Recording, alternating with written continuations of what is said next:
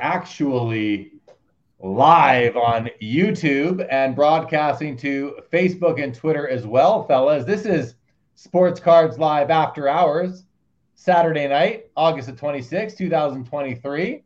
Welcome, everybody, to the show. We'll let a few of you trickle in. We got some people with us now. Welcome back. If you joined me and our guests on episode 197 of Sports Cards Live, just that ended just 10-15 minutes ago, had a great episode with the fellas from GM10. Want to thank them for coming on the show and taking us through their app and what it is, and a really neat tie-in here with EJ, who is one of the founders of the Burbank Card Show. And EJ, I mean, GM10 is doing your interactive map. That's really cool. Also want to welcome Joe back. Joe's been a fixture on After Hours when we do it, which isn't all that often, but want to welcome Joe. Welcome back, buddy. Good to see you. EJ, tell us a bit, EJ, first of all, just to have a bit of a continuity between the show I just did with Matt and Frankie from GM10 and now bringing you on from Burbank Card Show. What are you looking to? What are you excited about the GM10 is bringing to the Burbank Card Show this time? I mean, simply put, I was gonna comment on the last episode, the very last end, that one of the biggest formulas of having a successful startup is, truthfully, not necessarily the startup in itself, but the people that are in that startup. And I just feel like Frank, Matt, and the crew, they're just great people, and we all know that. In a world where it's very financially driven, very transactional driven in the sense of business, I feel like the relationships factor is such a big deal. And just that factor of being good human beings. And man, Matt, Frankie, they're just great folks. I just saw them a few hours ago at Collecticon and just great energy all the time, man. And that's what I'm all about, is being able to work and collaborate with guys like that. And of course, their company GM10, we're really, really excited to introduce this interactive map. I myself am selfishly excited because it's going to really, really help us drive communication within our guests, also give visibility towards our dealers, our sponsors, and just overall just create a better atmosphere for the experience of the show. Yeah, that's pretty awesome. Joe, you caught some of that last episode, I believe. Saw you in the comments. Always nice to see your name pop up in the comments there. But I want to say my takeaway, but I'm not going to put mine in there. What did you have any takeaways from the GM10 episode that we just did? Anything stick out to you? Did you go download the app? Did you already have the app?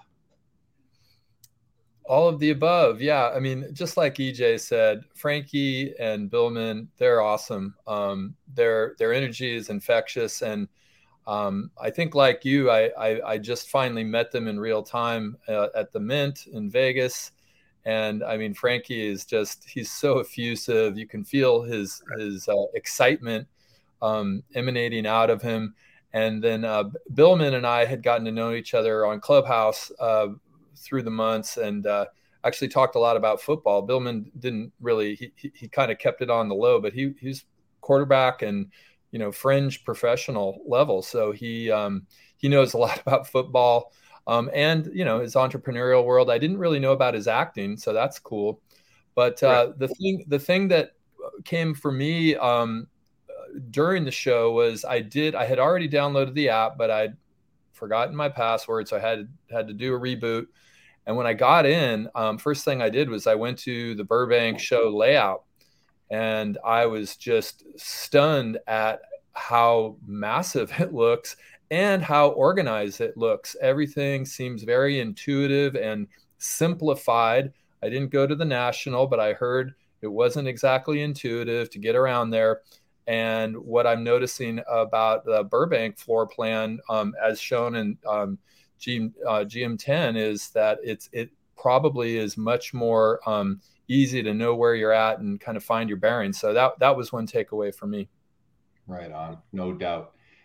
So EJ, first of all, let's say hello to Jeff McMahon. Good to see you, pal. The professor says that it's interesting the national management had a contract for map for 2023, and it was not interactive at all. And that would have been under the old national management team. The new national management team, I think we'll see new things from, definitely. And the professor says this looks like Joe's at least 5th SCL after hours appearance. Yeah, You're probably right, the professor. You're probably right. Joe's been on with us a few times. So EJ, listen.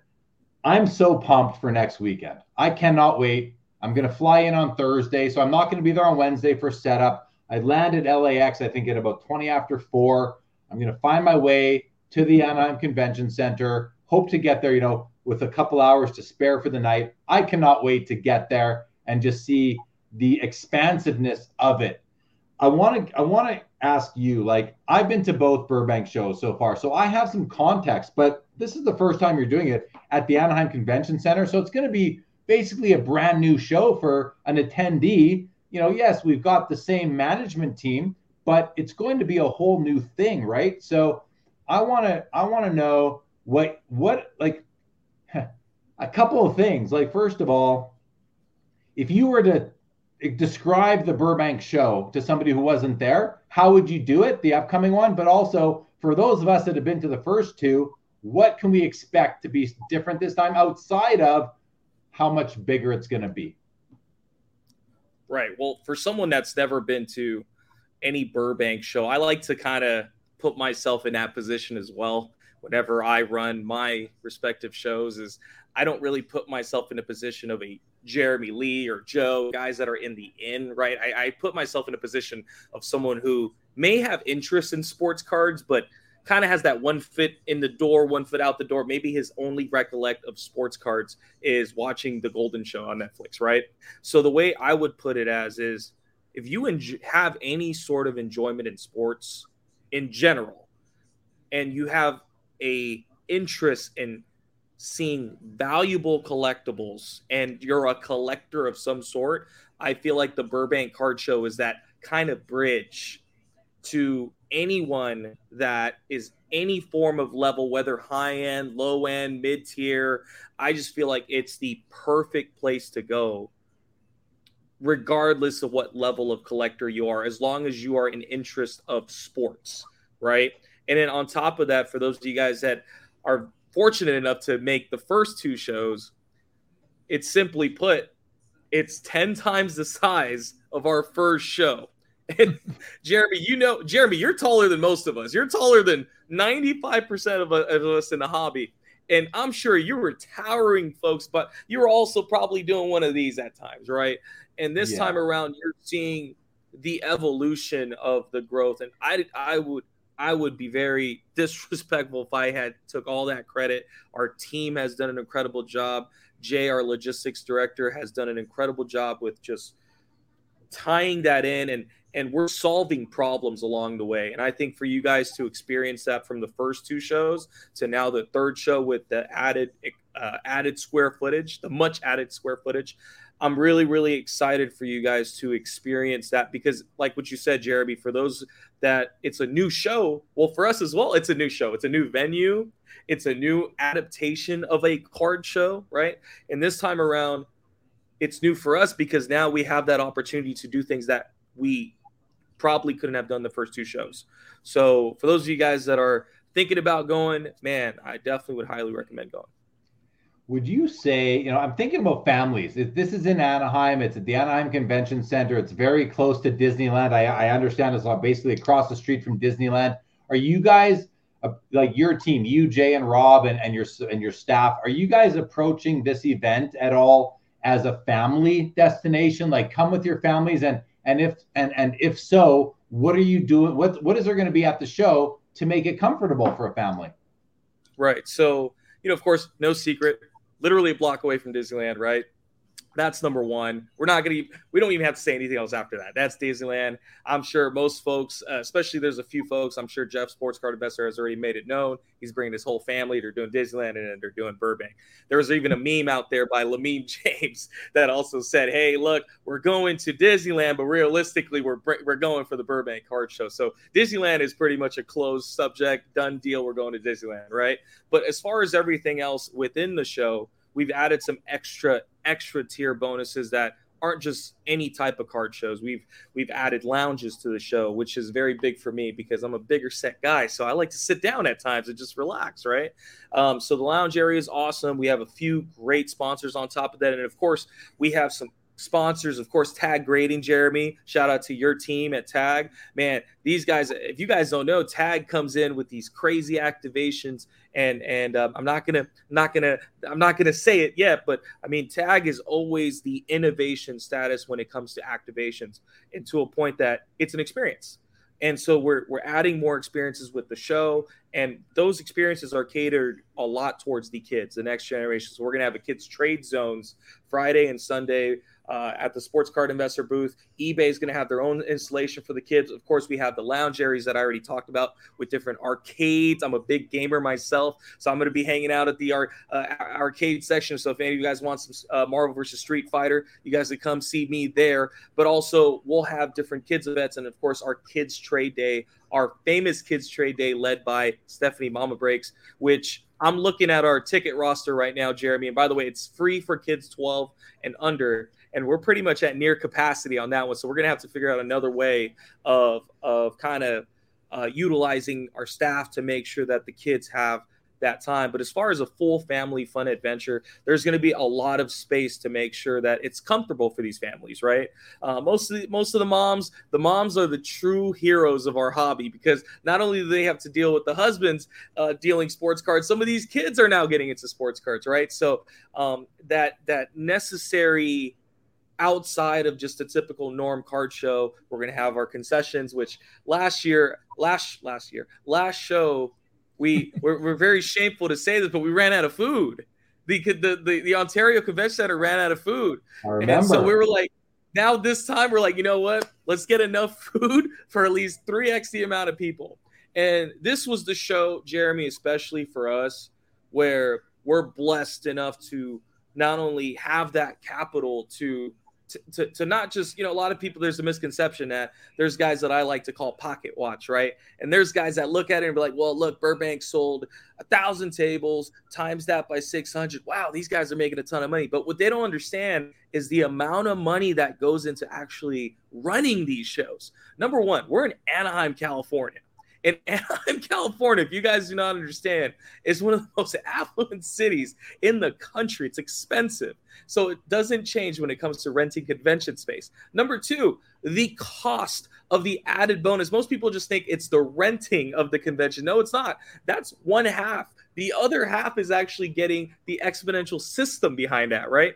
So you're talking about staffing, you're talking about permits, you're talking about dealing with the city, and we're very fortunate of that. Yes, it may have hurt our bank accounts and our P&Ls, but I've said this on previous interviews and publicly, is we're not ashamed of the fact that we invest highly on safety. And to be able to not only have private security, but also have the partnerships with the Anaheim PD. And it shows off to where that's how important it is, to where we're seeing it on a sense of, look, we're thinking of families. We're not really thinking of the guy that's just bringing, his millions of dollars in cards. Yes, we do have that thought, but at the end of the day, we're really thinking about, look, there's families that are coming to these shows. There's families that spending their moments each other to go to our show. Let's make sure that safety is out of that question, right? And to a point where it's like, what am I going to do to have the most fun at the Burbank Card Show? And that's kind of where I'm at when it comes to families and the importance of putting a lot of effort into these shows. Right. Yeah, I love it. But you know what? I'm going to go back to when you started speaking. You said arcade. And my initial question for guys like me and Joe, will there be a Ms. Pac-Man machine? Can you make sure you have Ms. Pac-Man at high speed? Because I can then get my name on the high score if it's high speed, Ms. Pac-Man. Okay. I gotta talk to the finance team to see if we could get some Ridge Racer, see if we could get some Space Invaders. Maybe we'll get there. Joe looks more like a Dig Dug fan. Cali Dream and Dig Dug Hubert. Joe, man. So Hubert. Exactly, Hubert. Yeah. So I was more Space Invaders on that side, but we'll see if we can make a Miss Pac-Man Jeremy Lee collab coming on and see if anyone could beat your score. Love it.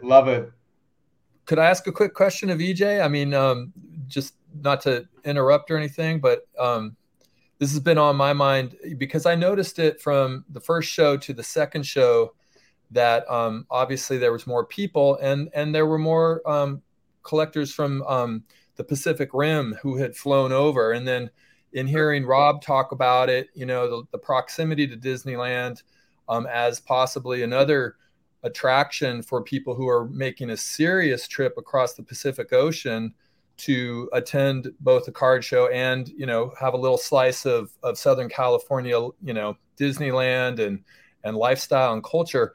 Do you have any way or any sensibilities about how this show is doing in terms of attracting the, Asian collector community? Sure. And it's no secret that the West Coast is, number one, I'm Asian, right? So number two, I'm a proud Filipino. That's number one. But also, it's no secret that the West Coast is very Asian driven when it comes to sports cards, right? So especially on the high end basketball side of the spectrum, right? So our first show, we had folks that actually stayed from the National to staying 3 more weeks for the Burbank Card Show, the first show, which is wild to me because there was no concept of the Burbank Card Show at the first time. So they were just kind of going by our word, our pod. I remember Jeremy had a podcast where it's like, what's to expect of the Burbank Card Show? And I'm sure those guys were probably just kind of going off like, you know what? We're expecting it to be a good show. Well, I'm the one that's running it. I'm just like, man, I really just hope that we have enough water for everyone, right? The second show was very, very heavy, not just on the Pacific Rim, but also we had a good amount of European collectors, especially in Germany. Germany, I know we had folks from Australia. Shout out Cherry Collectibles. Their team came out, which was very, and I don't mean to say this to put us down, but it was very surprising to me, right? But at the same time, the hobby's growing, right? These are folks that don't necessarily have anything of this multitude in their respective countries, right? So being able to, I feel like we're giving Disneyland too much credit here, but Disneyland is an added bonus, right? So this third show, we not only attracted, I'm very proud to say this, Canada, shout out to my man Jeremy Lee here. I talked to Carlos, Sluggers 55 today, and Carlos was our first Canadian dealer, right? And Carlos pulls me aside today, and Carlos goes, hey, how many Canadian dealers do you have at this show? And I had to check my phone and just kind of like pinpoint it out a little bit. And it was about 14 folks from Canada, Canadian dealers coming to our show, not including Jeremy Lee or Karn, but 14 Canadian dealers at our show. And that, to me, that shows the importance of growing a platform, of growing a space, because selfishly, yes, I'm trying to grow this. And our team's trying to grow this for Southern California. We're trying to grow this for California. We're trying to grow this for the regional route, the West Coast, right? But it's also one of those where maybe the folks that may not have an opportunity to go to a national for whatever reason and may miss it, like yourself, Joe, right? Yep. Why not have that opportunity to make it to something that could have that potential of an experience as well, right?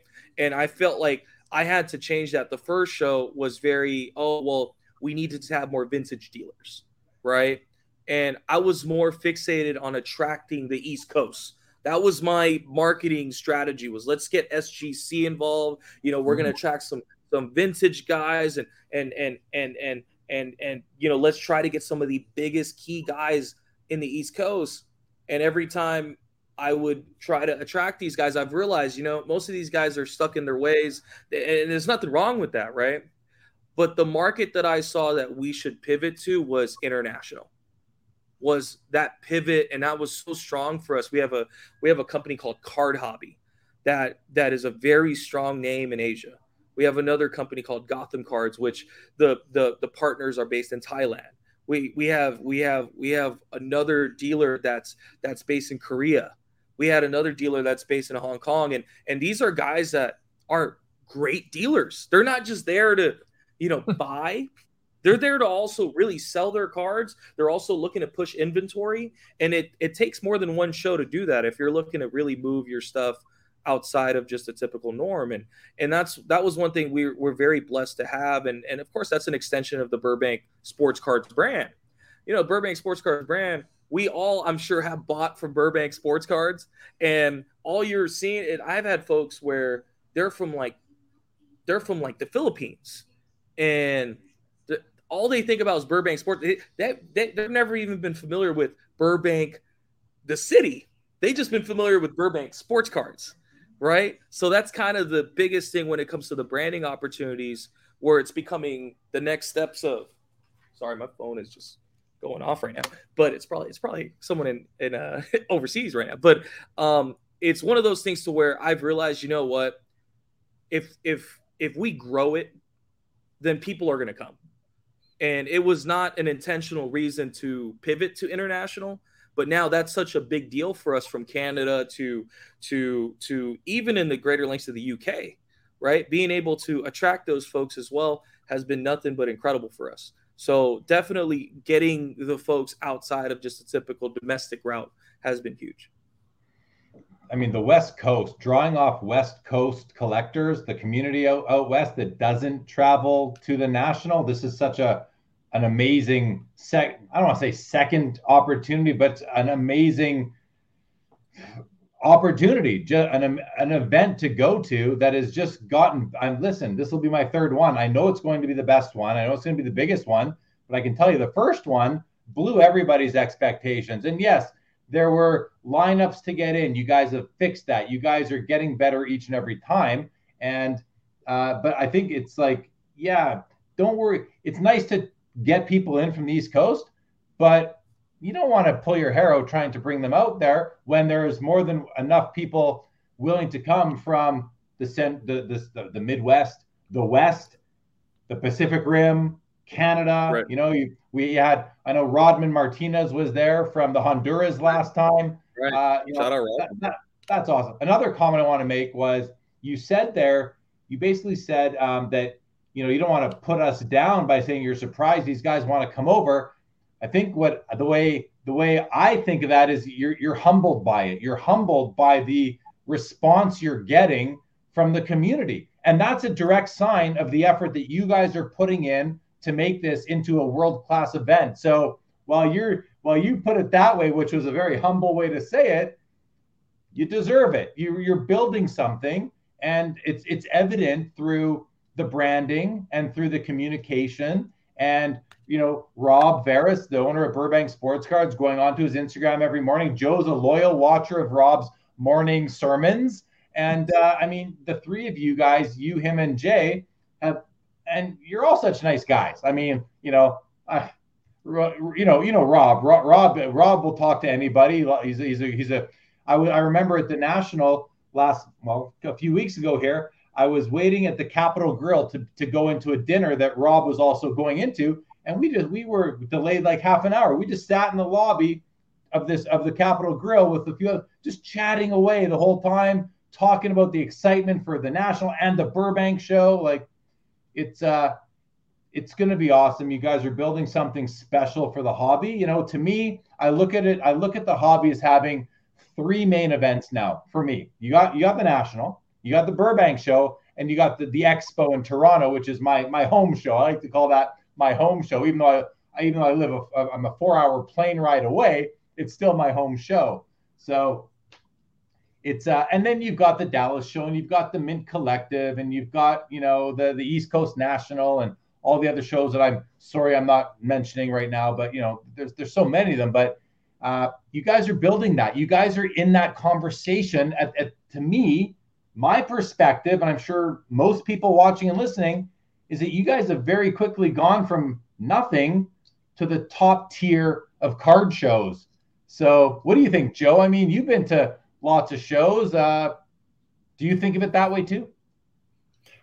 Well, I agree that their evolution has been fast and organic, and the result of hard work and focus. And a question that was coming up to me, EJ, you know, I don't know if we were ever formally introduced, but I remember you, even the very first show, just kind of seeing you and feeling like, you know, I already knew you, even though I didn't know you. And, you know, you were immersed in it. You were totally focused, but you could also tell that the hay was in the barn, so to speak. You had done so much work up to that point. And I guess a question I have is, are you able to enjoy the experience when it's happening? I think about like a bride bride and groom who've planned their wedding for, a year, and in your case, less than a year, but still that frenetic planning and all the investment, and then it's finally happening. And then it's all like, what's the experience like for you when you're in the show? Can you enjoy it? Are you enjoying it? And how much sleep do you need after it's all over? So it's a great question, by the way, Joe. I don't get asked that a lot, which I'm very appreciative, because that's a very, very, very big question for me, right? Is when I'm going to sleep. So my biggest thing when it comes to card shows, and again, it goes back to the humble saying, Jeremy, is I look at this as I get to throw a party with all of my friends. And all of my friends are all over the country, and just kind of seeing all of my friends. Yes, there's a friend that may not get along with another friend, and there's another friend that may have not went to a last show, may have missed it for a couple shows, but you know what? He's back at this show. It's literally like just a reunion of friends of mine, right? And these are literally 20,000 friends of mine that and again, I don't know if you guys are the same, but there are some times where we get a little bit fatigued in this hobby. There are some times that we do realize, you know what, man, I think I'm just going to, take a quick break here. Right. And I've done that in the past. And then for some reason, man, I just would fall in love with it again. Right. And for those of you guys that do not know, I'm a huge wrestling fan. And there's times I didn't get to do it on the first show because the first show was just so hectic. The second show, we had more staff, right? So I was able to kind of step out and be able to not only meet and greet some of these dealers some of these dealers that I've known for years, but I've also got to greet folks that I know aren't in this industry. These are folks that are just here and they're enjoying the show, whether they're collectors, whether they're just here, right? So being able to just kind of be in the back end of it and just kind of seeing and reaping the benefits, right? And just seeing, oh man, this was like, I remember staying up to work this with this guy, and I got like one of the biggest things that I'm personally proud of is the fact that we introduced kind of that mold of like, hey, you may not be a well-known dealer, right? Or you may not be that guy that's known now, but you could set up at the Burbank card show and potentially make a name for yourself. And we've had that with numerous guys. There was guys that probably, Jeremy, I'm sure you've seen it in your travels, where there's guys that probably only set up at the National. And these are guys that have cards that you don't see outside of other shows. And they go to our show.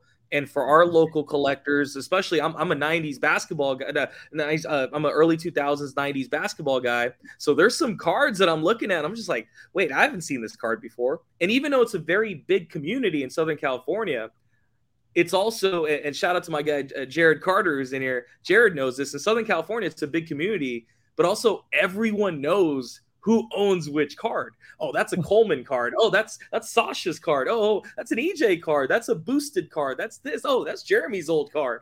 Oh, Jeremy had that card 2 years ago. What did you trade for it? So like everyone knows, like it's like the Lakers traded for this guy, this and that. And mind you, it's like, oh, I got it from Burbank. Oh yeah, me and Ryan did a deal 2 years ago.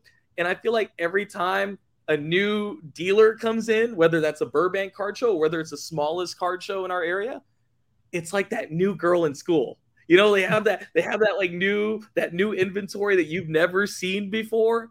And I can recall there was one guy that just no one knew who he was, right?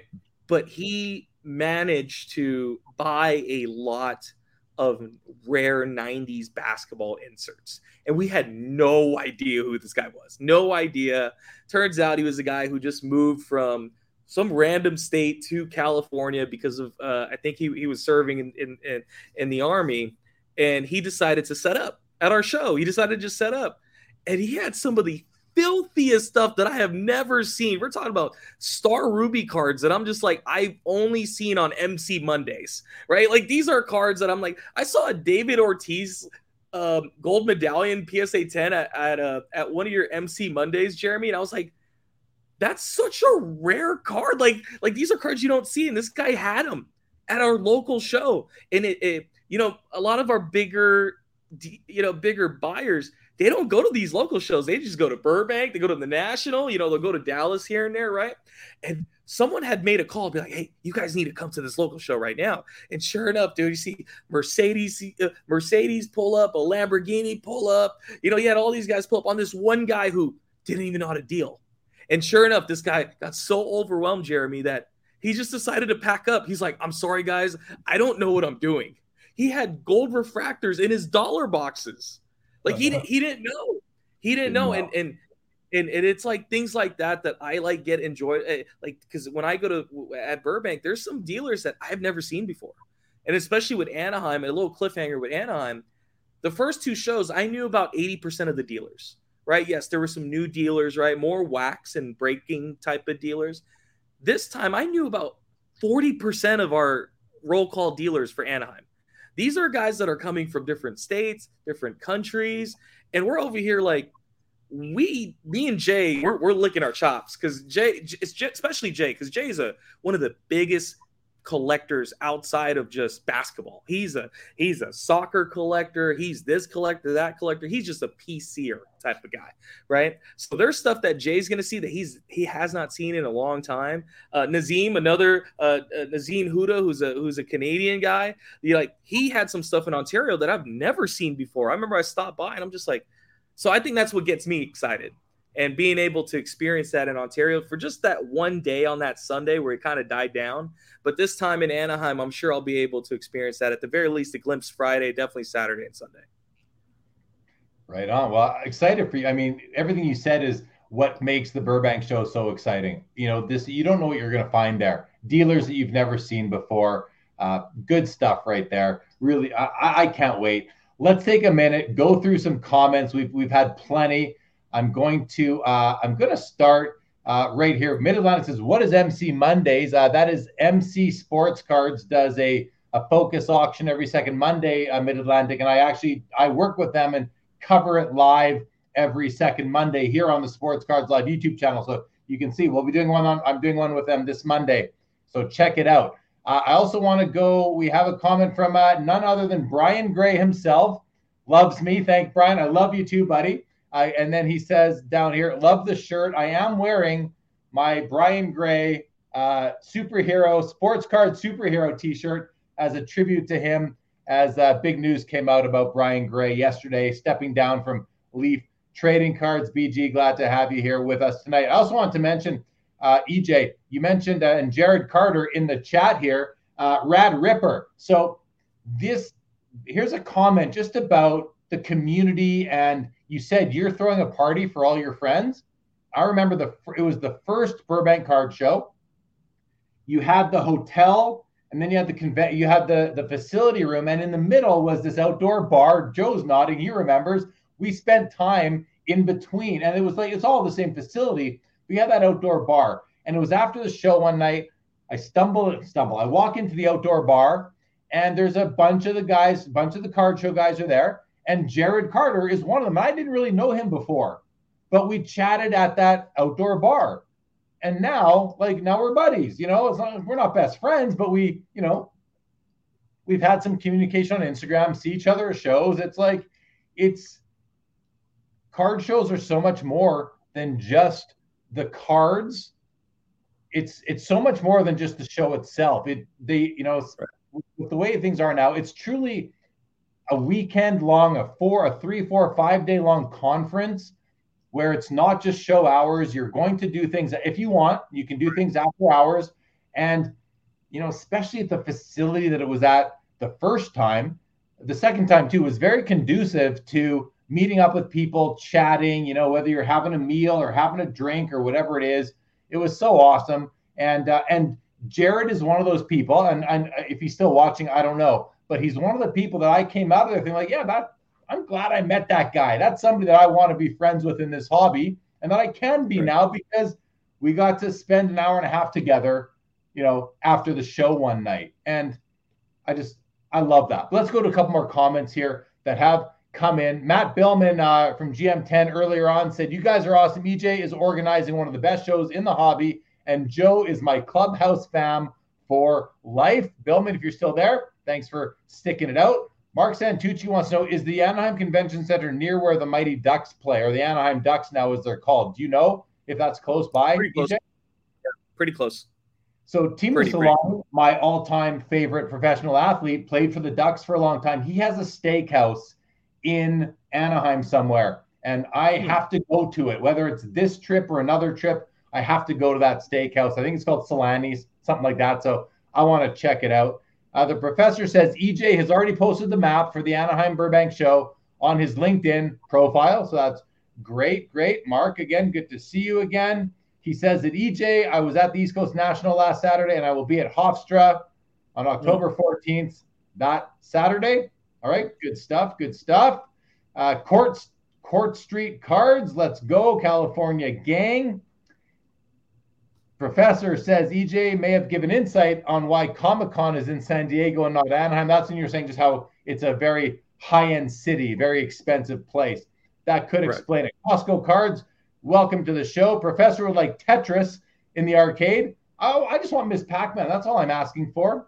Professor Hobby Korea was at the Ontario Burbank show. Yeah, Hobby Korea is one, but you also mentioned Card Hobby. And I think those are the guys that are organizing the show in Macau later this year, which is apparently going to be a pretty crazy show as far as not being on North American soil. So that's exciting. LGC says, staying at the Anaheim Marriott with my 11-year-old son. I just need a map between the heated swimming pool and the TCG section, and he is good all weekend. Love it. The professor says, EJ, one of Jeremy's Sports Card Live guests, is going to the show for the first time. Northeast recruit Kevin, the Captain 37, is coming, and I know that's pretty cool. Like, we're getting East Coasters coming over, and Kevin's a pro. That's really exciting. What else we got here? Professor, Burbank Sports Cards is one of my virtual LCSs. Very good. And the professor has a complaint. I have to read this. What does it say? I sent an IG to Burbank Card Show, but it was never read on August 18th at 11:43 a.m. that Jeremy announced he was coming to the show.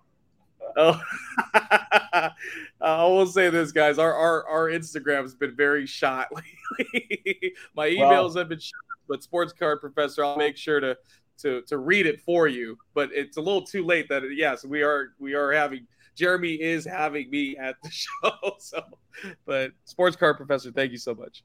Well, you know what the thing is, though, about Instagram? One of the things, EJ, is that when you don't follow somebody, their DMs to you go into like the back room sort of thing. You don't see them right away. And then if you know, they can pile up pretty quick. If you're running a card show as big as the Burbank show, you could be hundreds deep. You might, you know, and it's a courtesy to go through them and respond to people. Even, you know, thanks for reaching out. We'll get back to you. It's tough to do. I'm going to give you, I mean, not like you need me to, but I easily give you a pass. Professor's a very level-headed person. I'm sure he'll give you a pass too. But I think he was saying that I announced that I was coming because I wasn't sure if I was coming until about for sure, if I was going to be able to make it until about 2 weeks ago. And I said on the show, it's confirmed, guys, I'm coming. And that's what he was referring to. So, Joe, I want to ask Joe a question now. The same question really that he asked you, EJ, but I want to ask Joe, what are you most looking forward to at the Burbank show next weekend? Besides, of course, seeing your buddy Jeremy and EJ. Yeah, I mean, it's always the people. You know, it starts with the people. But part of the Burbank brand, and this is me being a little bit of, as Jeremy said, you know, someone who listens to the Burbank IG reel on the daily. You know, you learn a lot from Rob Veras, and the key word for me coming in terms of being a collector is liquidity. In both instances, both the other Burbank shows, I was able to move parts of my collection that were no longer, you know, moving me to hold on to and get into other cards. And with ease. And by ease, I mean, you know, there were so many dealers, including the Burbank shop itself, but other dealers as well, who just had cash ready to go on the barrelhead. You know, if they liked what you had, you got, you know, good percentage of full comp. And, you know, you from there, were like a kid in a candy shop because you had money to play with. Moving stuff that was not as important to you anymore. You had doubles, or it was just not part of your active collection, or it was time to cash out on, whatever it was. And so that liquidity really, I think, creates a lot of opportunity and a lot of excitement. And it's happening all around. I mean, I saw, from dealers to collectors moving around with excitement in their eyes because they'd moved something and they were able to transact.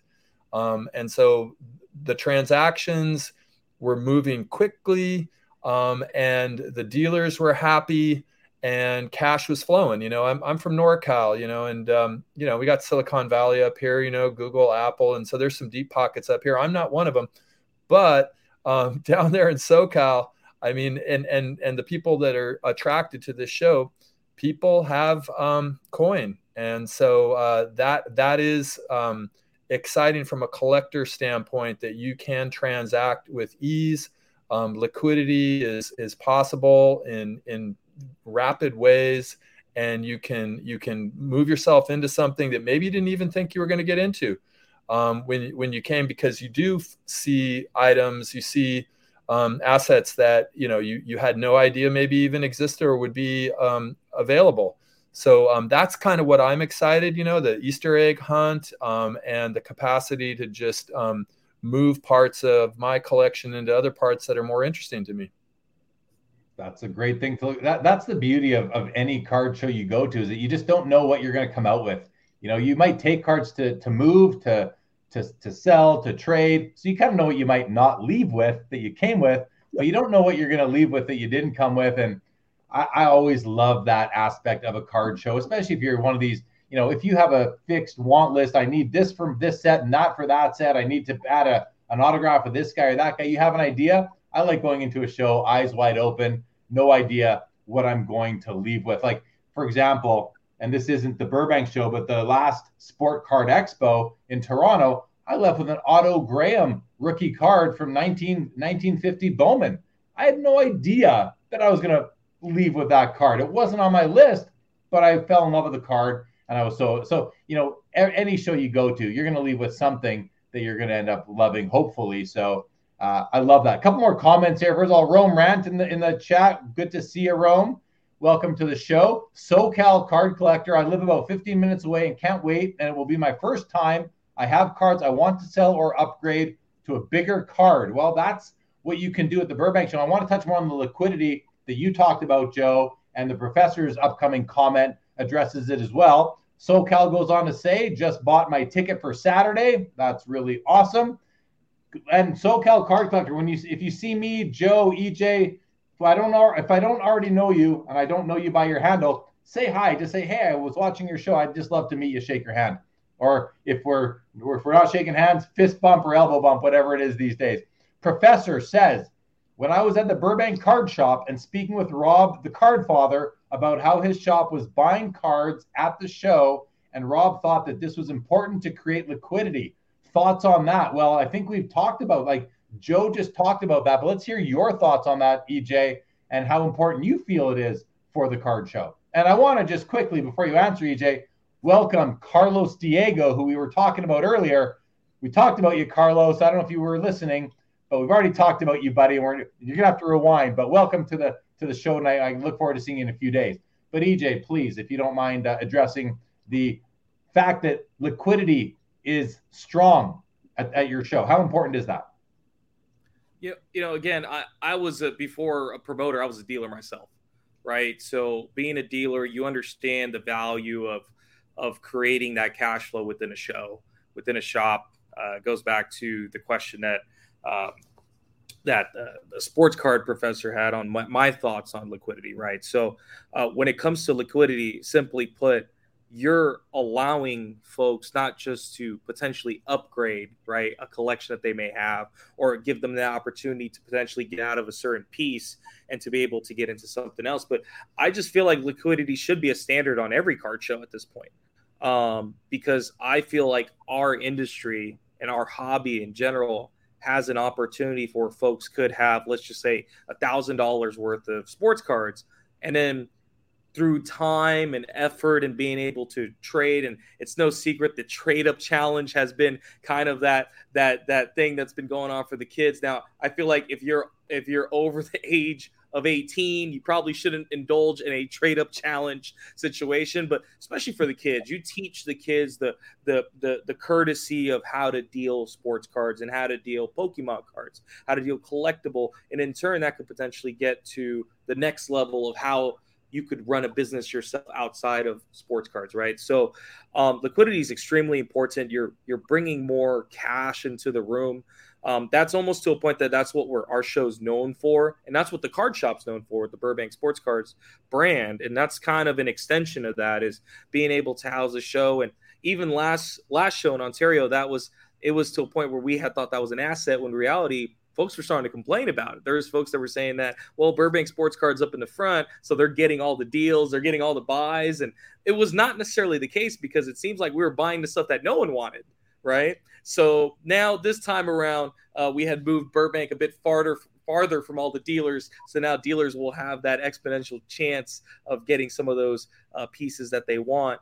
And again, guys, it's in every industry where there's an opportunity for folks to level up, right? There's an opportunity for folks to do that. And we've all been to dead shows. We've all been to shows where no one's buying, no one's interested in this, no one's interested in that. They're just interested in selling their stuff, right? And I think at our show, we've had that opportunity of having not only dealers that are very buying heavy type of dealers, but also we have alt. We have alt that's buying our show. We have Hit Parade that's buying at our show. We have, of course, ourselves, Burbank Sports Cards is buying at our shows. We have the dealers that may not have the branding of hey, we're buying. Usually you'll see the sign that says, hey, we're buying, when they're really not buying.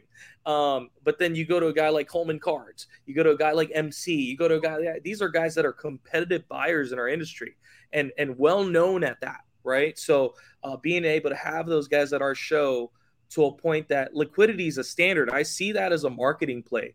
And some of other shows, and I'm not saying that to bash other shows, I feel like in our industry, liquidity should be a standard. It should be something where dealers are dealers. They're supposed to deal sports cards, whether it's on a selling standpoint or whether it's on a buying standpoint. You should have that opportunity to deal.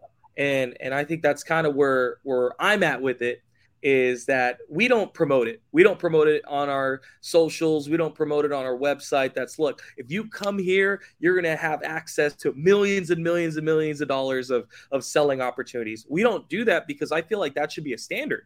If you're running a card show, there should be a standard of that you'll have an opportunity to sell your now. Look, none of us have that pocket here. All three of us, we don't have that humble pocket of $1 million. But let's just say Jeremy's probably the closest one here. He has a PSA 8 Mickey Mantle, and he wants to move it up to a PSA 9. Let's just say, the values aside, at the Burbank Card Show, you have an opportunity to move that PSA 8 to a PSA 9. And I think that's one of the biggest things that we do really well, is attracting that opportunity for not only Burbank Sports Cards to buy, but also for other vendors of ours and exhibitors of ours to really take advantage of that. I think, I like that you're not promoting that, oh, you're going to have access to millions of dollars to sell your cards. The reason why I like the fact that you don't promote that is because there's so many people that think their cards are worth a lot that are worth nothing. They're going to come down, travel there, from neighboring counties or whatever, and spend the admission to get in, and get told that their cards that they think are worth something are junk. Now, I mean, there's going to be there would be a lot of that, I would think. And so, right. Yeah, I for that one reason, I like that you're not putting it out there, but I also agree, it not only should it be a standard, it kind of is. Like, people know you go to card shows, you're going to be able to sell, unless the whole market or economy is down. But we're through that phase of the cycle this time today, where we are right now. So let's go to some comments here that have been coming in here. Okay, so Mid-Atlantic says, do you have more requests for tables than you can meet? If so, how do you decide who can set up? It seems like a growing problem for many show promoters, But before you answer that, EJ, I want to go to Brian's comment here. And welcome to the show, Brian. He says they had plenty of tables available a month out. It only started selling out. The table started selling out after the national. So, and you're looking. I can see you verifying. One before you respond to these. The way, and I've promoted a couple shows in my day as well. I haven't for years, but I did back in the day. And I noticed that they didn't really sell out until really crunch time when the people started making their final decision. So I almost feel like the fact that, and you'll verify, you may not have sold out the shows until, 2 weeks ago, or sold out all the tables until 2 weeks ago, but it would have been a mad rush at the end, right? When everybody's like, all right, we can do it. I talked to my wife, or I got the time off work, or whatever it is, or, I got a hotel room, all these things. So with those two comments, again, EJ, this one from Mid-Atlantic kind of asking you, do you have more requests than you can meet? And then just considering Brian's comment as well, if you don't mind, please. Yeah. So going back to Brian's comment, look, it's no secret that the National is a juggernaut, right? It's one of those things to where I think the notion is that folks were really just trying to get out the National, right? They're just trying to really experience the National. Look, myself included, ourselves included. The National is a powerhouse, and we're very grateful for the folks that run the National, because to us, it's an ability for us to also meet with our prospective sponsors, our prospective partners in this, and we've done an incredible job of utilizing that, and we're very grateful that the National allows us, and not just me, and I'm sure it allows all of us to really utilize that space to potentially make connections, right? But to answer Brian's question, after the National, just to paint a picture, we're very proud. We have 38 sponsors at this show, Jeremy. We had 38 sponsors. Our first show, just to paint a picture, we had 4 official sponsors at the show. Our second show, we had just close to 19. This time around, we've had 38 sponsors, anywhere from billion-dollar leading corporations in our industry to guys that literally started just scraping and putting it all in like a Gem 10, right? And we're very grateful for each and every one of them. But we didn't lock in these sponsors. Like, lock-in isn't contractually, lock-in isn't, what is X grading company going to do? What is this grading company? And even till this day, we are still figuring out some last minute, look, what is it going to cost so that we can vocalize with our customers. This was the hardest month of my life, Joe, of just locking it in. And sure enough, that week after the National, that's why intentionally we didn't promote anything the week before the National. If anything, I pivoted on and I focused on, hey, what time will you be available at the National? What time will you be this? What time will you be that? And I purposely had all of our meetings, which was an insane amount of meetings from Wednesday, Thursday, so that Friday, Saturday, Sunday, I could either get back with Jay and Rob and really kind of get together as a team and figure out, okay, this is what so-and-so is committed to do. This is what so-and-so is willing to do. This is what we can do with so-and-so. And then after that, Saturday, Sunday was just the fun for us and being able to enjoy the National. And we get that moniker of we're the West Coast National, but in reality, we were just trying to create something for Southern California. And now a year later, we're really trying to fill this void. And it also answers the first question, I believe, is the requested tables. So the first week after the National, we started really filling up not just our sponsors, but also our tables. So we started filling up our tables. Now, of course, we've had soft commitments from folks. And a lot of people don't know is Ontario, we were at 450 tables. Those sold out quickly. We had a return rate of dealers of 96% from Ontario to this show. And that's amazing. That's staggering. That's a staggering retention rate there. And it's incredible.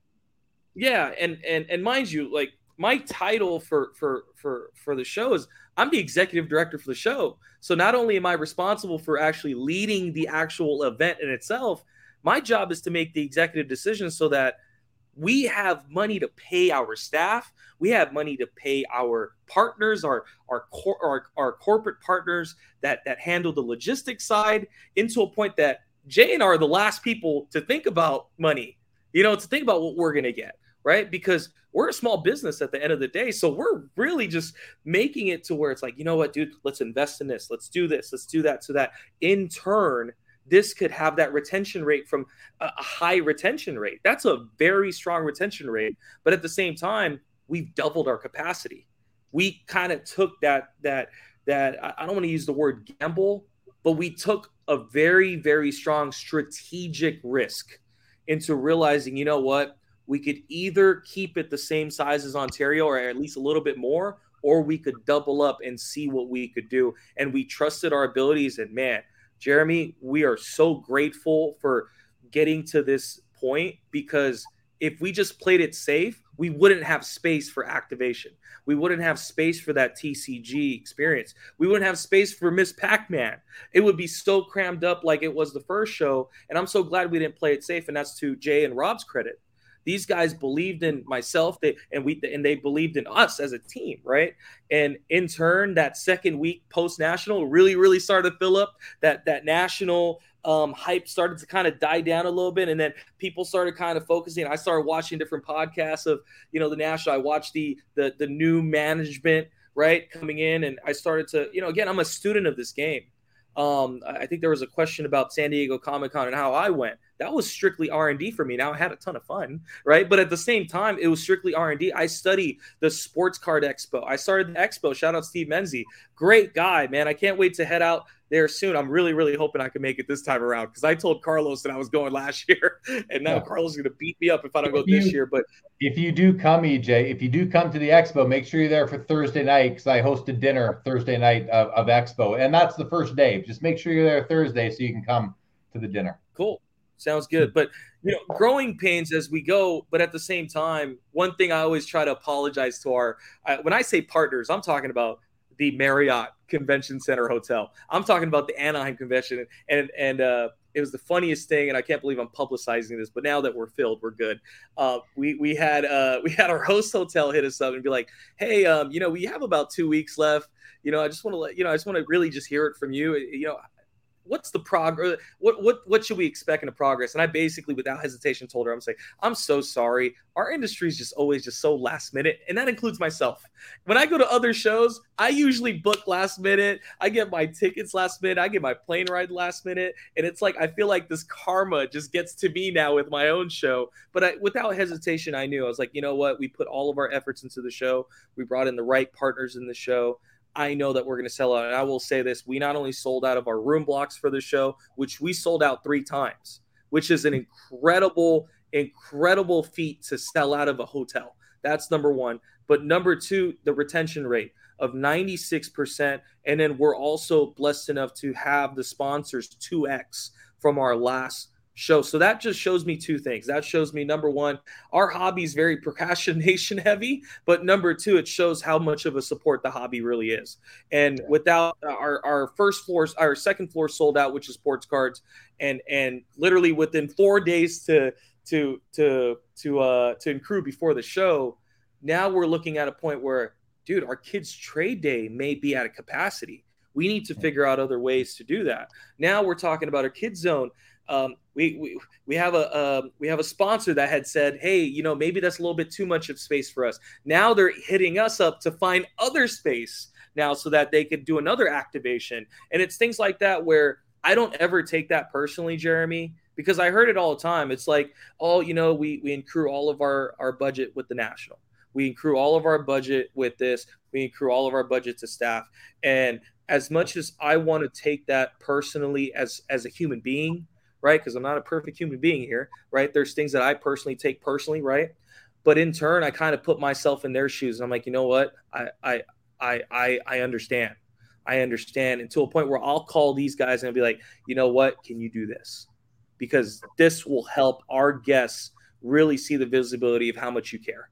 And in turn, that's, to me, I could have that. Oh, and it goes back to what I had said previously on different podcasts. Jay, my business partner, our logistics director, what he has done logistically for the show with the very minimum budget that he has compared to other big convention shows has been nothing but incredible. I can't wait for you guys to really experience that. Sorry, give us an example of that, EJ. What does that mean? What's something he's done logistically that is so, and I'm curious what you might be referring to. One example. Right. So again, and I feel like Rob and EJ get a lot of the credit, right? Where it's like, EJ and Rob run great shows, EJ this, Rob that, and there's comments all around that just says, oh, thank you, EJ, thank you, but there's not a lot of Jay, right? And there is no one else in this earth that talks more to Jay than me, right? And I talk to Jay. There's literally 10 minimum phone calls a day with that guy, whether he's mad at me, he's the big brother I never wanted. I call him the big grump. On my phone, I have him save as Big Grump Jay. And the one thing that I will say is, out of the three of us, he's probably the nicest guy. Deep down, you got to go through like 15 different layers, but outside of that, he's an incredible man. And to give you guys an example of what he's done logistically, three of us came into this not knowing a single thing about how to run an actual convention show. There's a huge difference between running a show at a local hotel. No disrespect to anyone that runs hotel shows, right?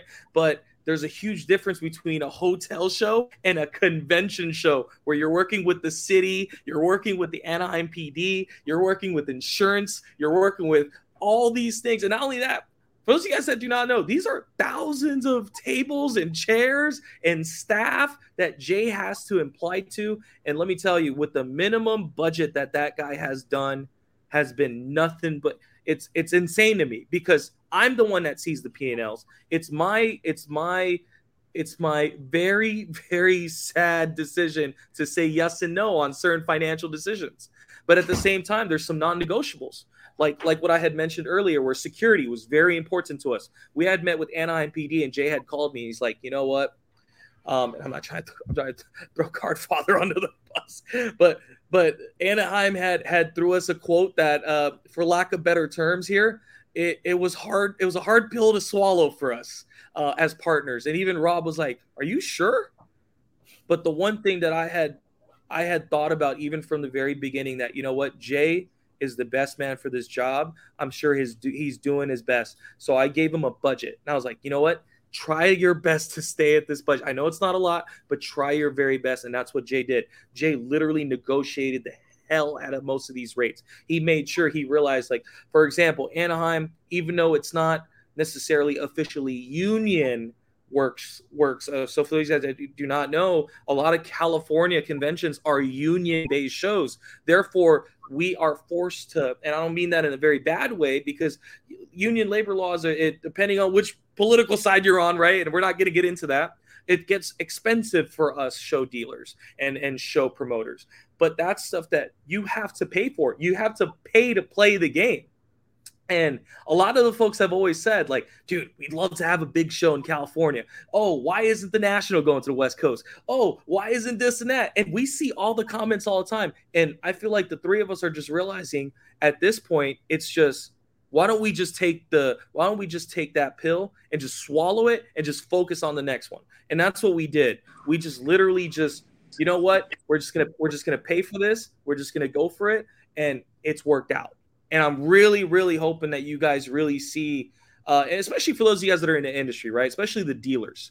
The dealer aspect, you guys know some of these dealers are a bit different than others. And I just really want to give Jay a lot of that credit, because this is credit that he rarely gets. The fact that folks literally do not have to bring their stuff from this end to the next end and hail it. We have a team that will do that for you guys, and we're covering that charge to do that. And that's something that I don't think a lot of people see. And I don't want to give Jay too much of a plug because he didn't pay me too much, but at the same time, that ability of utilizing that budget compared to a Comic-Con where they have a team of 10, right? Where they have this lady that just focuses on this man that just focuses on this. You're talking about a CES, right? A big time consumer show where they have a team of maybe 30 logistical team, right? Our team is a team of like 3, and Jay is maybe about 5 to 10 of those people wrapped into one Jay, right? Wow. And as much credit as I want to get on the marketing side, my job is easy. I get to do the fun part. I get to go on the Jeremy Lee after hour show. I get to hang out with my boys. I get to talk sports cards. I get to talk about the show. And a lot of people don't understand that is that at the end of the day, my job is fun. You know, I get tired, right? But I went to Collecticon today. That was my job today, Jeremy. My job was to go to Collecticon. My job was to go to the National. My job was to go to San Diego Comic-Con. My job was to go here while Jay's over here looking at floor plan sheets and making sure that it's not, you know, fire marshal code and this and that. And that's stuff that a lot of people do not see. A lot of people do not see. And that's something that if anything, I just hope that dealers really find gratefulness with that, because there is a lot of value when it comes to these shows of making sure that, hey, the safety precautions are there, making sure that, hey, you know what, it's saving you a couple dollars and a couple trips, you know, to be able to do that. So, the logistics factor is very big. And then, of course, the minimum budget is because of the fact that, hey, we're a growing business. You know, we don't have the national budget. We don't have the San Diego Comic-Con budget, but the trajectory of being able to, I always say this, being the best card show we could be, being the best Burbank card show that we could be. I think we've done an incredible job the last two shows, and I'm really, really, really looking forward to home running this show. Yeah, you guys really have. And I don't know if I popped off the screen there for a bit, but I'm back. So good. Okay, couple comments here. Let's go to a couple comments. We got Mark in the house from Ultimate Pastime, friend to Burbank Card Show, friend to myself and Tag Grading, and just a great guy overall. One of the best guys in the hobby. Always look forward to seeing you at the show in a few days. Okay, I want to go to a couple comments from earlier. Michael Maziano says, Jeremy, on a scale of 1 to 10, how much do you miss your BGS 9.5 Michael Jordan Jambalaya? So, I don't know if you saw, but I moved some cards on the PWCC Premier auction on Thursday, including that one, and I'm going to give it about a 9. Like I don't really miss it yet because I just had it, but I'm going to miss it a 9 for sure, maybe even a 10. Definitely gonna miss it. Brian Chu said the Burbank show is the first show that I have set up at since 1991 as well. That's very cool. Nice to know that you're setting up at the Burbank show of all shows, Brian. I'm gonna make sure, Brian, when you see me, say hi. I'm gonna try and remember you from that little picture of you, but no promises that I can. Michael says, pumped for the show. I live 30 minutes from Anaheim. It's my birthday on the 31st, so I'm gonna treat myself to a nice Kobe card, hoping to find a Jambalaya. That's a good card to try and pick up for sure. Happy birthday. Mid-Atlantic. Happy birthday. Mid-Atlantic. Get that on the, where is it? Come on. Can't get that one on the screen for some reason. So we're just going to skip it for now. And so, by the way, I am now doing this on my phone, which is very inconvenient and much harder to do. I'm just not going to be able to follow the... Oh, there we go.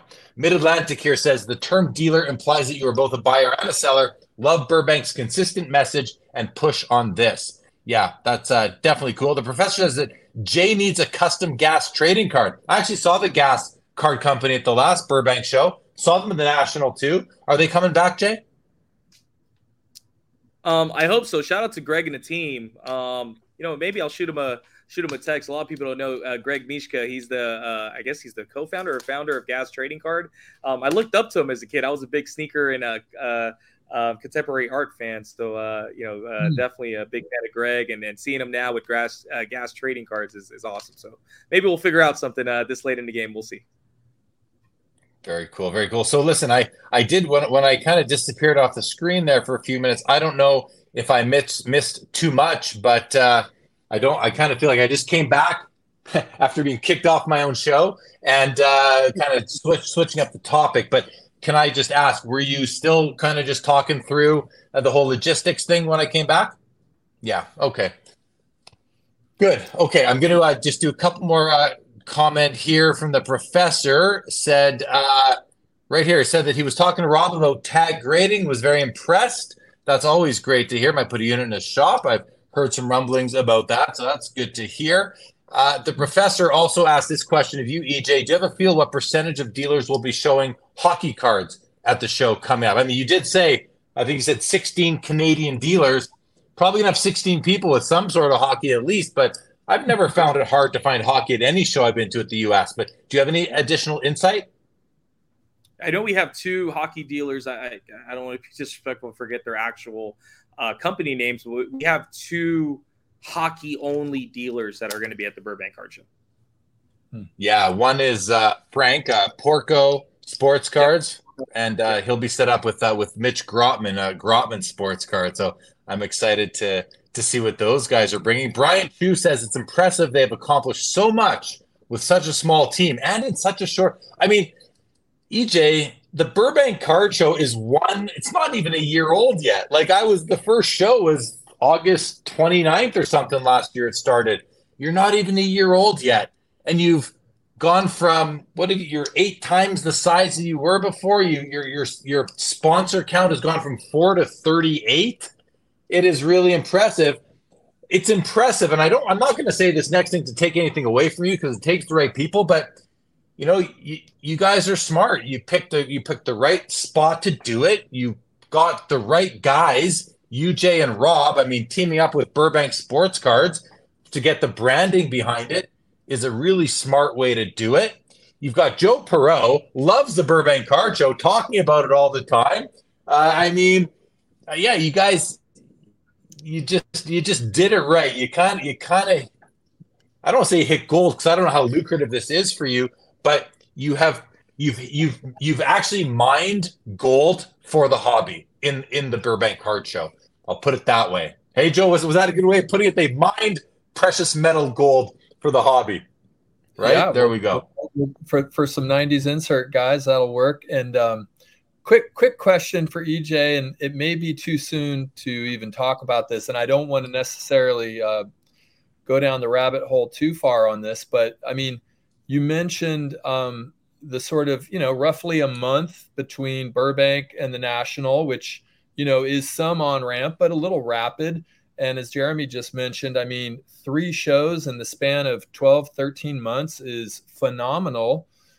As you envision the future, what kind of rhythm, sequencing, and maybe also like relationship in terms of dates, considering your own human capacity and the other landmark shows that are out there, specifically the National, what are you and the team imagining, or is it just too soon to even really, imagine that or extrapolate into that reality in the future?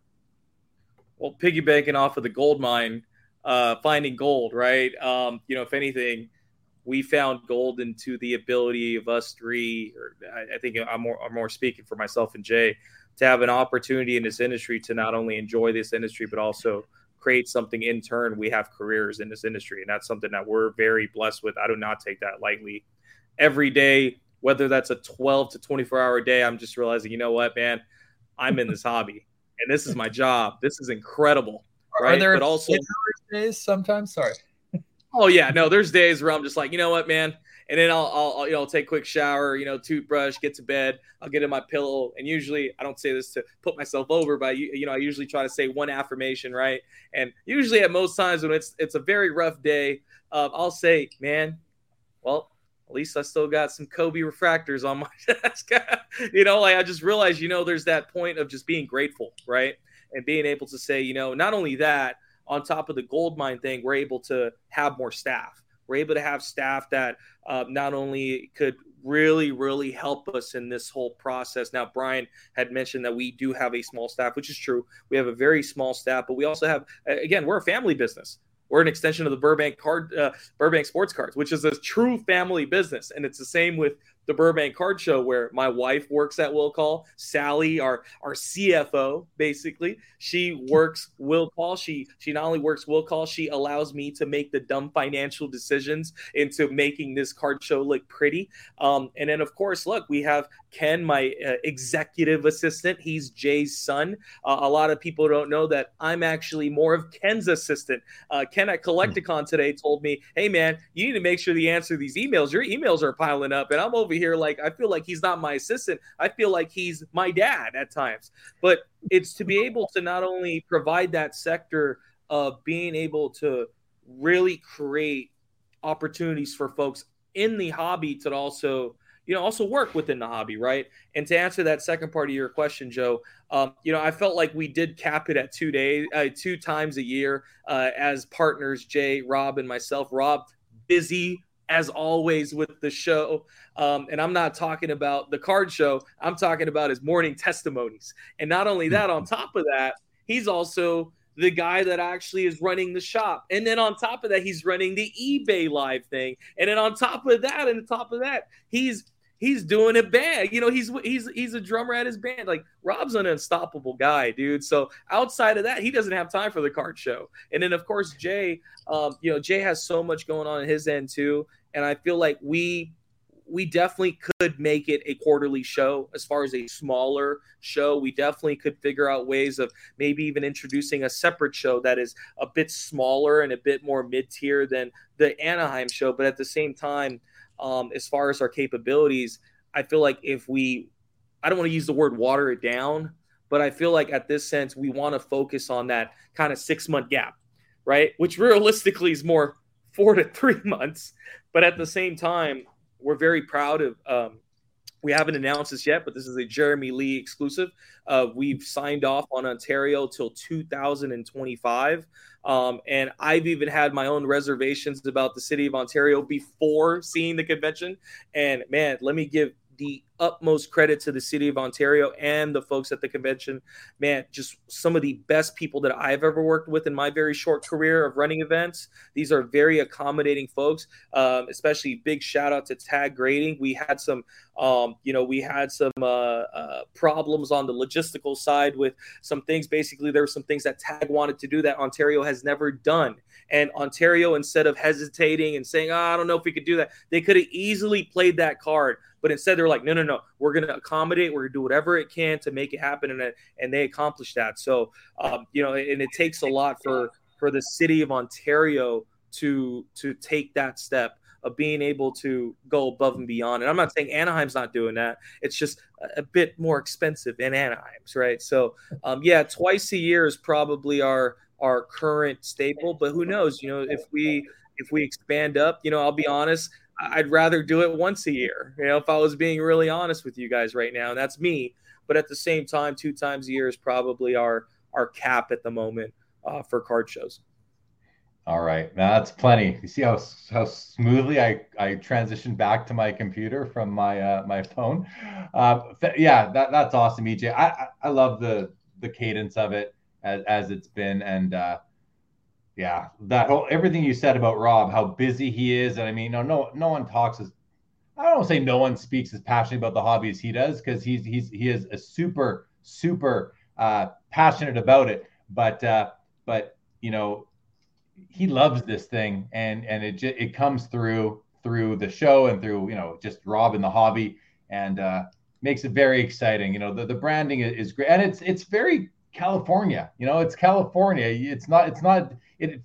It feels like California, and that's what I think a lot of people like about it, and makes you want to come there. So Brian Chu, I will definitely be coming by the booth. Make sure you if I'm walking head down kind of looking in showcases, please say hi. I hope you will. Professor says Rob the card father has his retired dad. Yeah, I mean his dad met him at the card show the few times I've been there. I always like going there. Rob's always taking people to tours to the old warehouse. It's always a lot of time. Professor says, thanks, EJ, for the Jeremy exclusive. I don't know what that's in reference to. I don't know what that's in reference to. Thanks, EJ, for the Jeremy exclusive. I don't know what that's about, but Professor, please, do you know, Joe, what he's getting at there? Oh, he just dropped the Ontario in what is it, 2020? Oh, that's yes. Right. We haven't publicly announced it yet, but we just gave a little hint. If anything, that wasn't a Jeremy exclusive. That was a Sports Card Professor 7 exclusive right there. And but definitely Ontario to 2025 for sure. And we're excited to be there. So one show per year in Ontario through 2025, and then hopefully a second show in Anaheim like this one. Is that what you guys are hoping for? Yeah, so we're gonna reconvene in 2 weeks' time. I'm being selfish here, but I'm gonna take 2 weeks off with the wife, and a lot of people think I'm going to go to, to Paris, France, or, a nice little Japan trip and this and that. I'm actually just going to go back home and just, play with my wrestling figures and my, and go to sleep a little bit. But one of the biggest things that, and also with Ontario, we're taking over the whole building. So the first show, if you guys don't remember, there was a gymnastics event that was going on. So some of the fathers were getting things mixed up. So they were buying the tickets at the Burbank show. They would walk in and they see nothing but sweaty guys dealing sports cards. And then they were like, okay, this is definitely not it. But there were some dads that actually stayed, and they were like, you know what? They spent an hour there, and they were like, hey, man, thank you so much. And is it fine if my wife comes in? I was like, yeah, of course they can. And then sure enough, and then their daughter's done doing the gymnastics, and they come back. But we're taking over that whole space. But yeah, outside of that, we're definitely excited. But I do remember talking to some of those gymnastics fathers and being like, well, how lucky is it for you that you happen to be here? There's also a card show. And they were all like, yeah, it's awesome. Like, people loved it. So that's great. Nice to hear that it's going to grow in that facility too. That's amazing. That's so cool. Because it was a great facility. I liked it. There was one day I remember me and Joe, was that where we were trying to find something to eat that one day? And we were walking around the neighborhood or whatever it was, and we couldn't find anything, actually, EJ. It was really tough. We came back to the convention center and had the food there, which was fine as well. But just I forgot about that. That's nice something to come back. Okay, and the professor also says that EJ's LinkedIn post has 948 tables, and so how many tables per booth or how many vendors does that equal to? Is that half about? Yeah, we have roughly 700 and some change on the second floor, which is sports cards. Again, it's no secret we're a sports card show primarily, right? But on the second floor, we have, I believe we'll have about 100 tables of TCG, non-sports, collectible, and also we're going to add some memorabilia folks as well to kind of fill that in. But also the plethora of booths outside of that too. A lot of people just see booths, but they don't understand these corporate booths also have tables. So Jay has to not only order these tables for our dealers, but they also need to order these tables for our sponsors and our booths and our activations that may need these tables. And then, of course, on the top floor, our Kids Trade Day, Stephanie Mama Breaks is leading that up. We'll have some tables for the kids to do different activations and things of that nature. And I think we're going to keep some tables up for trade night, which we're very, very excited about. Friday, Jeremy, Veriswap is sponsoring that, and Jeremy, I know you had some nice words for Raymond and the team, and just great guys. I've had an awesome time working with Raymond and his team. Raymond had texted me on Facebook and said, "Hey man, I'm not an email guy. I'm a Facebook guy. I'm direct to the point." And sure enough, like myself, us young guys, man, we're just like, you know what? Sure, you could use my Facebook and let's knock it out. And sure, Raymond took full advantage of that. And but we got a lot of things done for the partnership, and we're very, very blessed to have them on board. And then, of course, Saturday trade night, that's with Card Ladder, and I'm a big fan of Card Ladder. So want to make sure that to be able to allow our folks to utilize not only the Card Ladder app, but also Christina and the team. They're very gracious enough to turn their booth not only into a functioning activation to show off Card Ladder, but it's also a booth that it allows you to charge your phone and charge your devices. So we're going to have a charging station on the second floor. And Jeremy, I'm sure you've already showed this on the pod where you're something die, the different devices, they run out of batteries. So you got to check your comps. So go to the Card Ladder booth, be able to charge your phone real quick, say quick little thing. They had at the National EJ, they had. Not only that, the charging station, they also had like a couch. And I mean, it wasn't really a public couch, but if you were friends with them, you could have a seat and chat. And I took advantage of that a few times and chatted with Chris and Christina and the other people who were hanging around there. So that's good to hear. That's new, right? They haven't been to the Anaheim show before or to the Burbank show before. So I'm excited to see them there for sure. That's a great addition to the overall roster. Joe's buddies with them too. It'll be a lot of fun. Scott Tamura says, what does activation mean? That's a great question because we talk like we know, but what does it mean, EJ? I'm sorry, guys. I'm very quick to get all corporate on you guys. A lot of my friends bring up that I am now corporate EJ, and I'm too cool to hang out with. So I have to, I bring up R&D, research and development, activations. P&Ls. Now. I don't even know what P&L means because I don't get to see any of it. Profit and loss, buddy. Profit and loss. But profit and loss. But what does activation mean, Scott? Activation, simply put, is a certain institution or a certain anybody that is running an activation. That basically means, like, what does their booth look like, in a sense that what does that booth do, right? What is that booth looking to accomplish, and that what do they use to accomplish that goal? And they use an activation. So if you go to shows, especially card shows, it's again, we're one of the blessed few that have activations at our show. Most of the time, card shows are just cards, right? But when you go to a CES, when you go to a Comic-Con, when you go to different other shows, you'll see different companies try to lure the consumer to get them to not only spend their money, but to do a certain action. So that's what an activation is, for lack of a better term. Yeah, no, that's a great explanation. And if I'll just take a different approach and sum it up really quick, it's the corporate booths. A corporate booth is an activation. And what are they trying to accomplish there is more of the granular detail that EJ was getting into, but it's quite simple, right? It's quite simply a corporate, and it doesn't have to be corporate. It could be anything. It could be anybody behind it, but it's really the corporate setup, the corporate booths. It could be Joe's. It could be Joe's activation. Is Cali Dreamin' 84. What's his accomplishment? Just to hang with some cool dudes, and I will definitely be at that activation. Joe, I had another question, because this is all fascinating how you've developed this and innovated this in such short time. In listening to FD's show, I was lucky enough to hear Jay, who, by the way, is also got a brilliant collector's mind, especially in the realm of basketball. I was very impressed with his knowledge that he was sharing with FD. That was a great podcast. Shout out FD. But and you as well. You were on FD's show as well.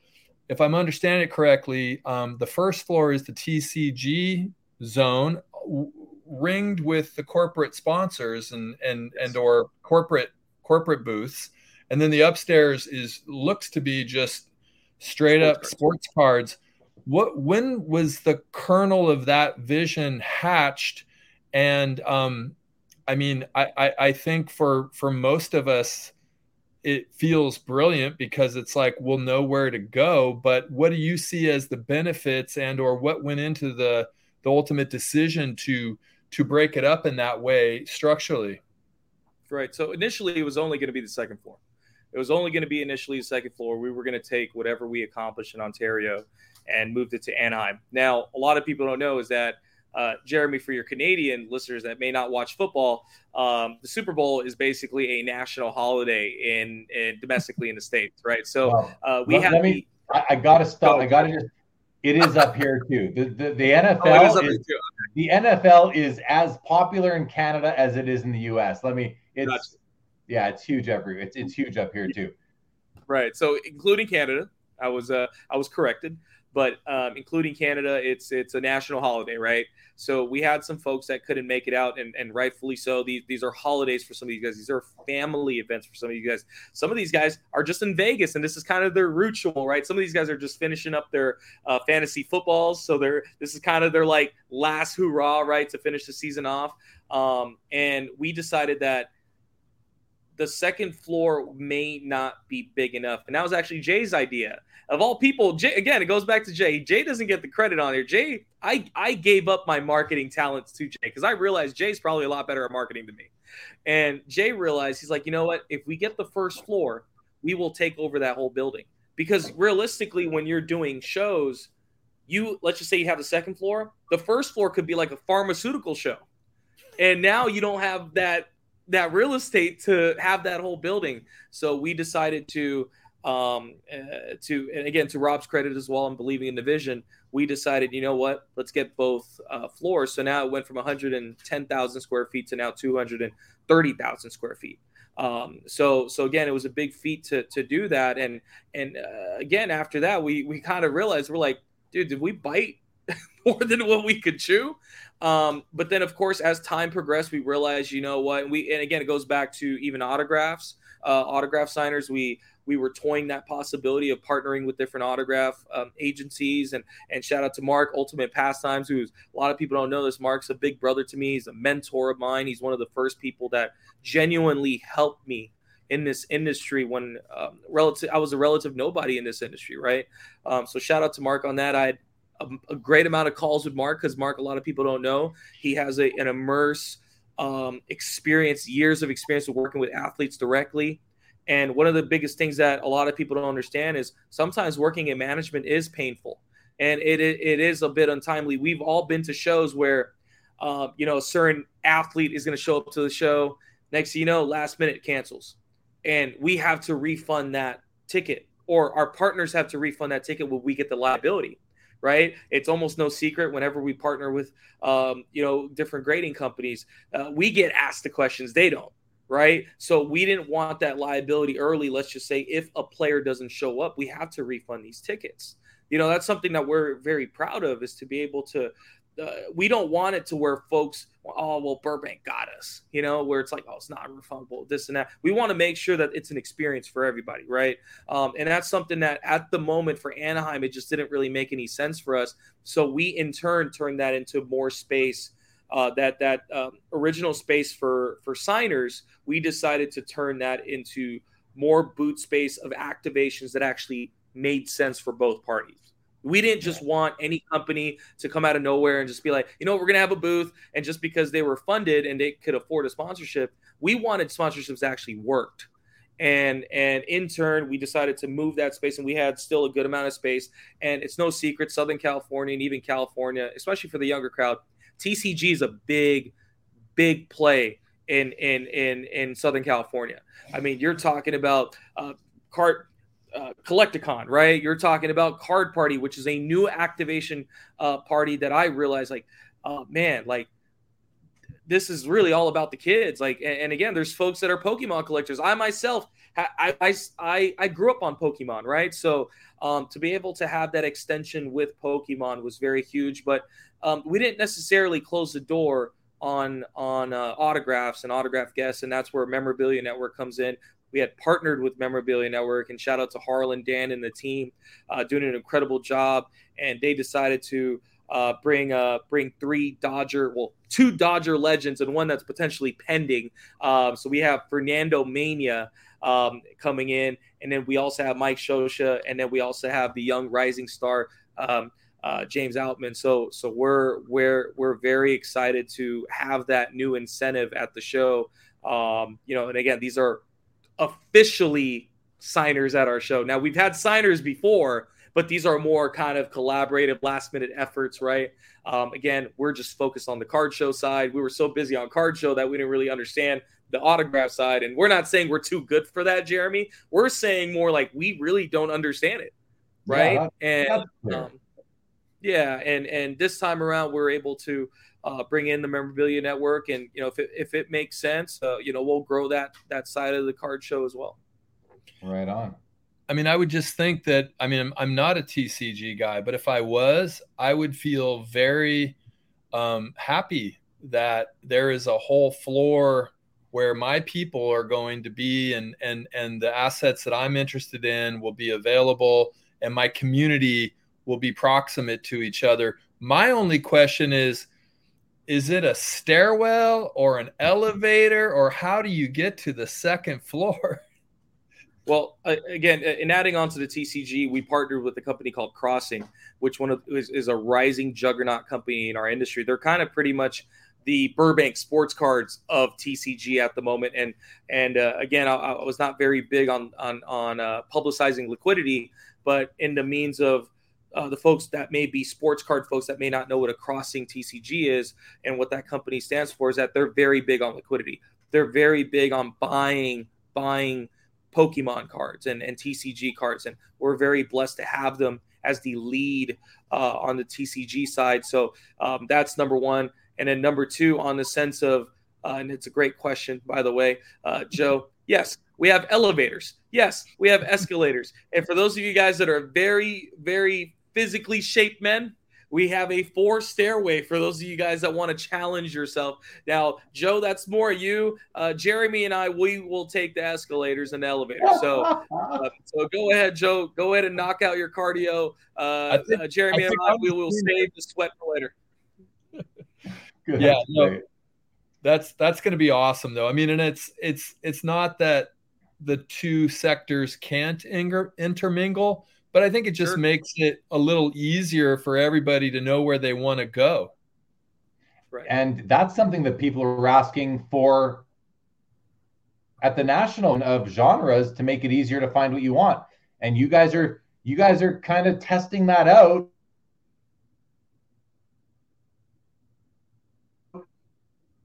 Almost the new management group from the national will take a page. All right, a couple of comments. Jeremy, will you have a dealer booth? I will not have a dealer booth, Professor. I will be at the tag booth, and I will LGC said on surgery. An ode to Shay right now. Mid-Atlantic says, you had me at Fernando. Very good. Professor says that Disney has a licensing agreement with Ravensburger and Lorcana, and those cars will be sold at the Disney parks in September. Very interesting. And then Brian Chu has a question. EJ, will the convention center have food trucks set up outside like at WonderCon? Yes, we have a partnership with Airmark. Great folks at Airmark, and we will have some food trucks. I don't exactly know what type of food trucks, but outside of the food trucks, Jeremy and Joe had mentioned that they couldn't find something in Ontario. I myself, I sadly couldn't find anything either. But in Anaheim, that's the last of the problems. Man, Marriott has 3 restaurants in the Marriott, but of course there's Morton's, there's Root Steak House, there's different other ones, and of course there's Maestro's, which Boosted LA has texted me. I haven't texted him back, but he did say Maestro's on me on Wednesday, so I am gonna text him back after that. Yeah, nice. All right. Okay, guys, listen, we're going to wrap up. We're hour 35 in.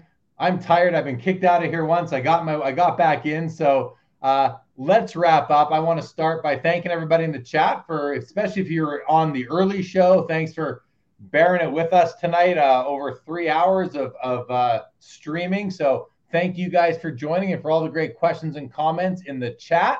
Joe, thank you as always for being willing and able to join. Look forward to seeing you in a few days on Thursday. I get in Thursday. And EJ, want to just thank you for coming and sharing the information with the audience. And your passion is evident, man. I'm looking forward to seeing you in a few days as well. And thanks for coming on.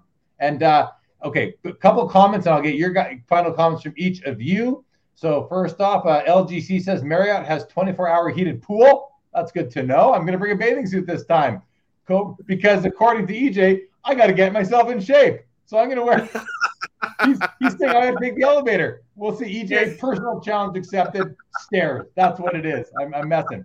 Cobra Diamond says food trucks outside is a great idea. Yes, it is. Eric Stefano, thank you for being here. Good to see you in the chat. Joe, final comments to you. Well, I just want to say I'm super excited, and I'm also super grateful, and I'm also and I have no reason necessarily to feel this way, but I do feel this way. I feel pride for California hosting this event. So again, my gratitude to you, EJ, to Rob, to Jay, to the whole extended family, the family operation. And I look forward to seeing you all and having a great time together. Thank you so much. Awesome, Joe. Thank you. EJ, final comments, and then we're going to sign off for the evening. Yeah, I'll piggyback off of this, and good night, guys. But like what Joe said, man, I mean, it's not an EJ show. It's not a Rob show. It's not just a Jay show. It's not even a Burbank sports card show. This is our show. not just Southern California, not just California, not just the West Coast, as a hobby in general. This is our show, guys. I mean, look, I'm as open as could be. Brian Chu, OC Will and Trust, man. We're excited to have you guys. But again, like what Sports Card Professor had said, I'm on LinkedIn, I'm on Instagram. Now, I may not check the DMs fast, but at the same time, look, guys, if you guys have anything that you guys have suggestions and things like that, I take every sort of suggestion, criticism, whatever I can to make this better for you guys. I'm more than willing to listen. So, man, really, really excited to see you guys in a few days. Like what Jeremy had said earlier on, if you guys see us, please do not hesitate to say hi, say what's up, fist bump, all that good stuff, man, because that means a lot to us. So we're very, very excited to see everyone. Jeremy, thank you so much. Joe, you're the man. Man, can't wait to go to bed. Right on. All right, guys, you two hang tight 1 second. Chat, thank you so much. Have a great rest of your night. I know it's late. Have a good rest of the weekend. We'll see you all soon. This episode of After Hours on Sports Cards Live is now over. Seeking the truth never gets old. Introducing June's Journey, the free-to-play mobile game that will immerse you in a thrilling murder mystery. Join June Parker as she uncovers hidden objects and clues to solve her sister's death in a beautifully illustrated world set in the Roaring '20s. With new chapters added every week, the excitement never ends. Download June's Journey now on your Android or iOS device, or play on PC through Facebook Games.